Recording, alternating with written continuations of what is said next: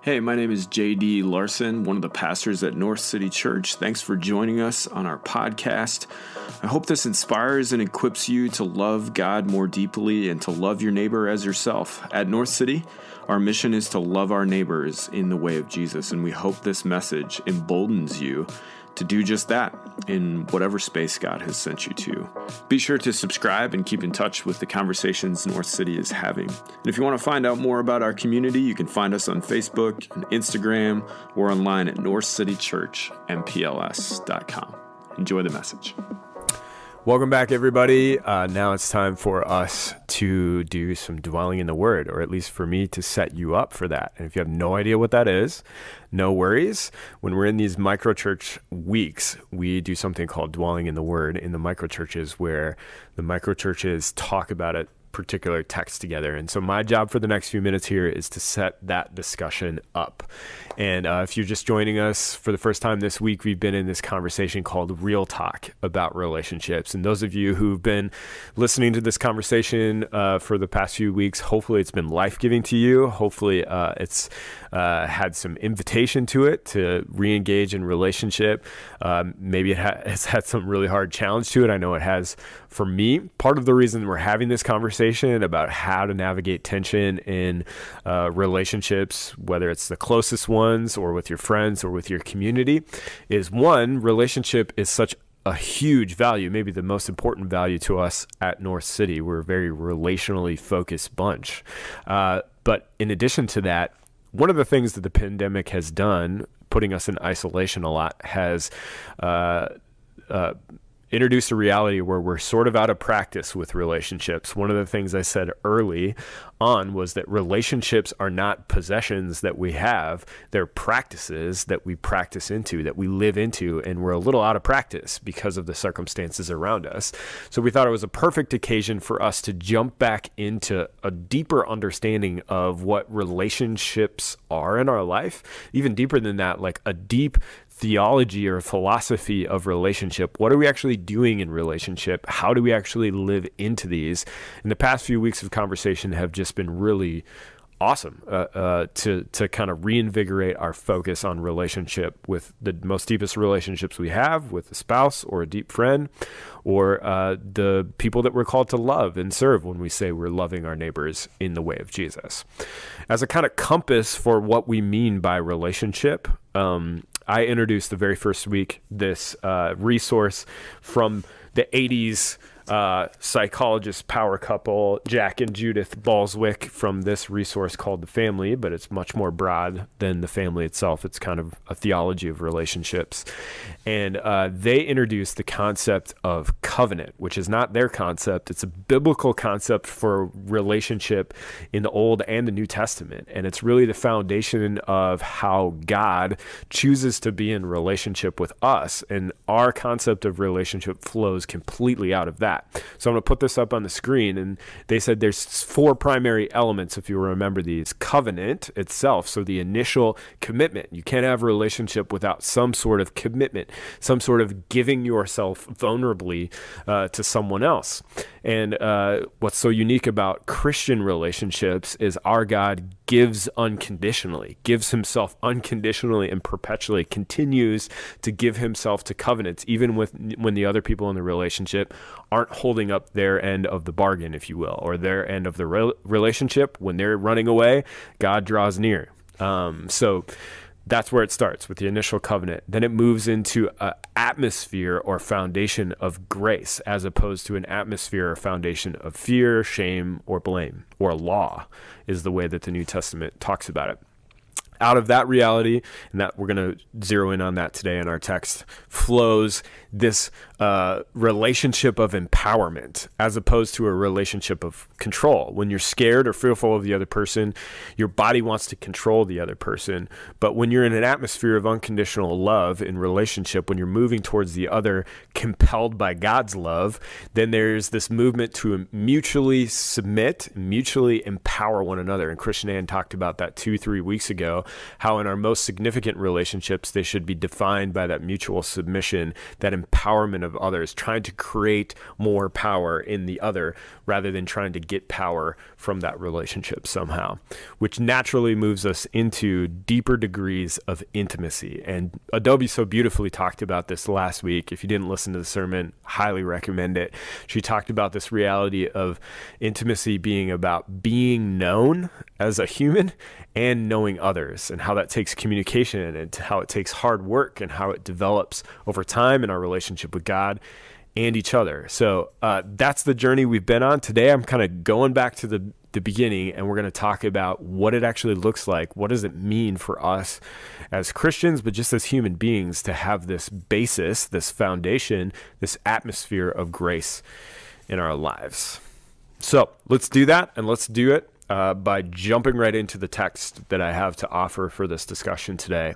And so let me set you up for dwelling in the Word in your micro churches or just reflection. How we do this is we read the text, and as we're reading the text, we're asking these questions. What's standing out to us? What questions do we have that come up? We're not afraid of questions. So what questions do we have? And then what do we think the Holy Spirit might be saying to us? And we ask these questions very intentionally because we feel like by reading Scripture together, the Holy Spirit leads and guides us. So the text that I've selected today is a text from the Apostle Paul, who's a later teacher after Jesus dies and is resurrected, who himself has this amazing turnaround in his life, who's experienced this covenantal, unconditional love from God. And if you were to sum up his teaching, and it's a majority of the New Testament, it is, we have been given grace by faith in Jesus Christ. And he's about to give us here in Ephesians 2, I'm going to read verses 4 through 10. He's about to give us the high point, if you will, or a really quick summation of the beauty of his message of grace that he's been trying to share about who Jesus is and the Jesus story. So let's jump in there, asking the questions, what's standing out to us, what questions do we have, and what might the Holy Spirit be saying to us. I'll share a few thoughts afterwards, but then hopefully it'll just set you up for more discussion in your groups. Verse 4 says, but, now let me stop there and say what the but is about. From verses 1 through 3, Paul is talking about the life that people used to have before meeting Jesus, and he characterized it as just being stuck in brokenness, in sin, in rebellion, in anger, in angst. And you can almost hear Paul saying this from his own experience, being someone who actively sought out and murdered Christians before Jesus appeared to him on the road to Damascus and totally changed his life out of the blue, unexpected, undeserved. And he characterizes that as being dead, as being broken. And then he says this about what God does, even despite our brokenness. It says, but God is so rich in mercy, so rich in mercy. And he loved us so much. You can maybe even see tears in Paul's eyes as he reads this about his own story. Loved us so much that even though we were dead because of our sins, he gave us life when he raised Christ from the dead. It is only by God's grace that you have been saved. It's only by God's grace that you have been saved. For he raised us from the dead along with Christ and seated us with him in the heavenly realms because we are united with Christ Jesus. So God can point to us in all future ages as an example of the increasing wealth of his grace and kindness towards us, as shown in all that he's done for us who are united with Jesus. Then he says this in verse 8, God saved you by his grace when you believed. And you can't take credit for this, I would add, at all. It is a gift from God. Salvation is not a reward for good things you've done, so none of us can boast about it. For we are God's masterpieces. He has created us anew in Christ Jesus so we can do good things He planned for us long ago. What a beautiful passage, right? Man, I hope something just really grabbed your heart in that, and maybe you can bring it to your discussion in your microchurch, or if you want to share that with us, if you're just watching online, you could put it in the comments. Man, what a beautiful passage. I've returned to this passage several times, and I think I've returned to it because one of the realizations I've had in this conversation about real talk and relationships is that, man, more often than not, my understanding of who I am and my posture towards a relationship is not based in this amazing truth that Paul tells here. It's not to say it's not possible, but Paul is giving us a picture of what's possible, what's true, what we can believe in as Christians as the basis of our lives, as the basis of how we look at ourselves and see our identity, and the basis of how we interact and move in love towards other people. So I'm looking at this passage and I'm realizing that Paul is talking about moving from death and brokenness and tension in relationship with others and ourselves to this amazing new life that we have in God. And we have to ask the question, what makes the difference in that transformation? What makes the difference maybe in those two different realities that we can choose to live in, whether it's in sin and brokenness and separation from God and other people, or in loving connection and esteem in relationship with God, being united with Christ, as he says. What's the difference between stepping into those two different realities? And Paul's, of course, short answer is Jesus. The wonderful thing about Jesus is Jesus is God's incarnation, coming in the flesh, coming to us, pursuing us in relationship. Jesus is an extension of that unconditional love towards his people he created. John 3:16, everybody knows it. For God so loved the world that he sent his one and only son, not to condemn the world, but to heal it through relationship. God moves towards us, and he calls that story, he names that story with one word: grace. Now, when we talk about grace, I feel like it's a little bit like talking about love. Like, it's hard to define because it's so ubiquitous. It's everywhere. Everybody uses the word grace. At least a lot of Christians use the words grace, but I'm not sure we're all on the same page with that. I'm not sure we have to be on the same page, but I think it just gets to be such a big meaning that it doesn't have resonance in our everyday life. So let's start with the question, what does Paul mean by grace? Now, that's like 1,000 sermons that I could preach, but maybe I can give us a little insight with the few minutes we have left to set you up for discussion. So what does Paul mean by grace, and how can that shape what we mean by grace, and help us understand what it means to have an atmosphere or foundation of grace in our relationships with others? You know, I was thinking about this and thinking about what I've learned about the word grace and how Paul used that, and a story came to mind for me. This past Christmas was a weird one because the virus and stuff, so we didn't get to be around as many family members and that sort of thing, but we still got to have Christmas with our immediate family and a small other group of extended family. But was so memorable about this Christmas is Daniel, my 2.5-year-old now, who was 2 at the time, was just at the right age where the years previous, he didn't really comprehend or anticipate what Christmas is about. So he still had this genuine, pure curiosity about what these packages under the tree were. And you could see him before Christmas came along struggling to understand what exactly was going to happen. But then Christmas morning came, and we started to open those packages under the tree. And oh my goodness, I will never forget the just pure, unfiltered joy of opening those gifts, because he had no expectation of what was to come. He didn't think he deserved anything, but all of a sudden, for some arbitrary reason, on Christmas morning, December 25th, he got to open up all these cool toys from all these different people. And the most amazing thing happened that I'll never forget, and I think I have some video of it. He would just go around. Doesn't matter who was opening the gift. It was either him or his sister or one of his cousins was opening a gift. He would just go and watch, and he would say something like, "Spider-Man Legos? that's amazing. And then he would come up to me. I'd be opening like socks or something like that. He would come up and he would say, socks? That's amazing. And it was just awesome to witness this little human being who had no expectation of gift, of receiving.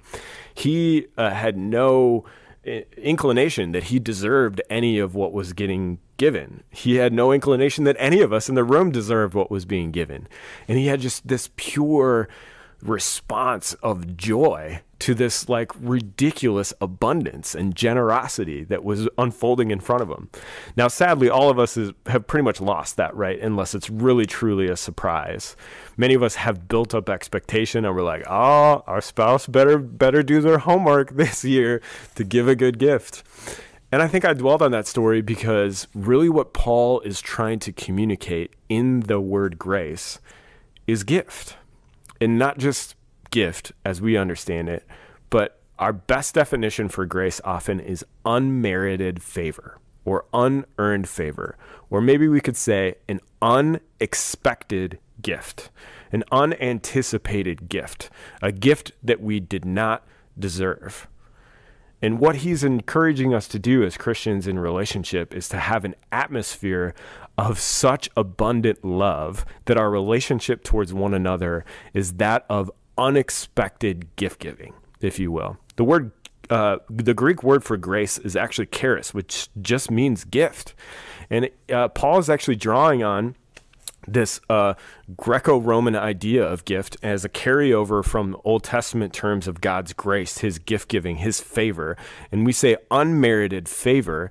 It's almost like, have you ever had an occurrence in your life? I've never had the privilege of like hanging out with a celebrity or something like that, or a super important person.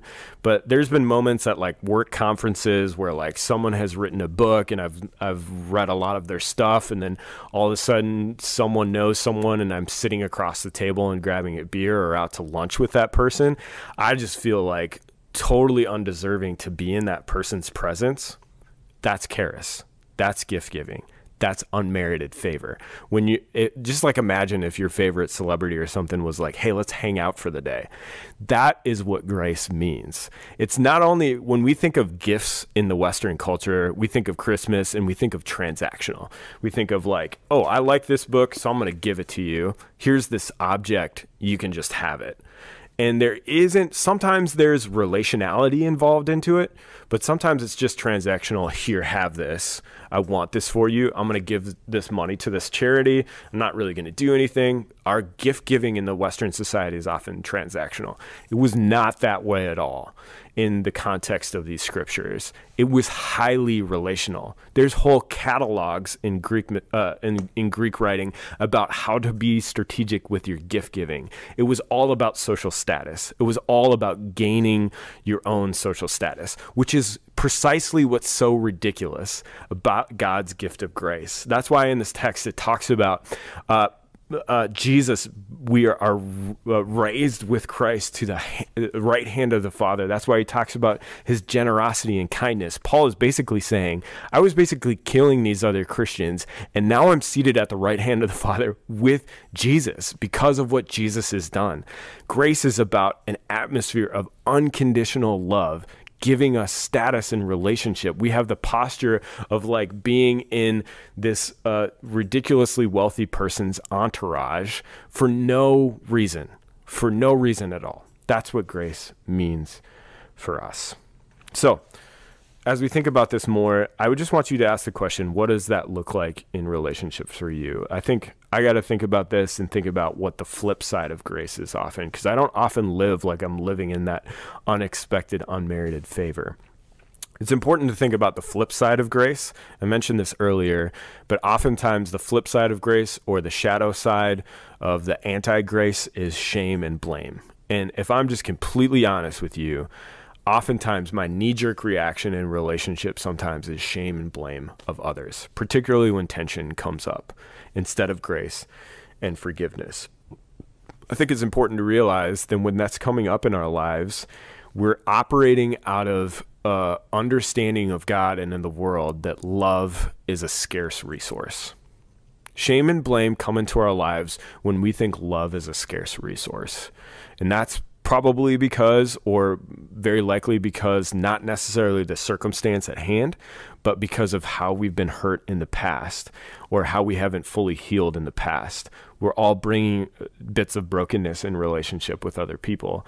And there's parts of ourselves that have these strong reactions to not being hurt again because we live with glasses on that perceive everyone's love towards us as a competition, is contractual or conditional. And one of the beauty of living into the presence of God, being empowered by the Holy Spirit, is that we are invited to rethink who we are fundamentally and to rethink the atmosphere that we walk into by the power of the Spirit. To live a life with God is to live in relationship with a God who's abundant in love, who's unconditional in love, who's given us grace. And when we live into that, we have the power by the Holy Spirit to extend ridiculous, abundant grace where people don't deserve it in our lives. And it's actually that act that will transform the world. That's what Jesus invites us into, to have an atmosphere of grace in our relationships. So, how do we do this? Real quickly, just real fast with you. One application you might think of, the best way to practice grace and this unconditional, abundant love with others is through the act of forgiveness. When you think about the word forgiveness, it is forgive or giving up something. And forgiveness is essentially just giving up the power of punishment or retaliation. In our lives, when someone hurts and is in tension with us, to have an atmosphere, a foundation of abundant love, unexpected gift giving, is to forgive the power to punish. And shame and blame in our lives towards ourselves and towards others is the power to punish and forgive. You are this, or you did this. And the hardest part about our faith is to live in the trust and belief that choosing grace over choosing retaliation is the way to transform our hearts and heal the world. What we're hoping for in this sermon series is to move from hurting behaviors in our relationships to helping behaviors. And how to move from hurting to helping behaviors, and please listen to my humility as I say this, that I don't always get this right and I'm trying to get better at this, is to choose forgiveness instead of shame or blame. So that's where I'll leave it for you all in discussion.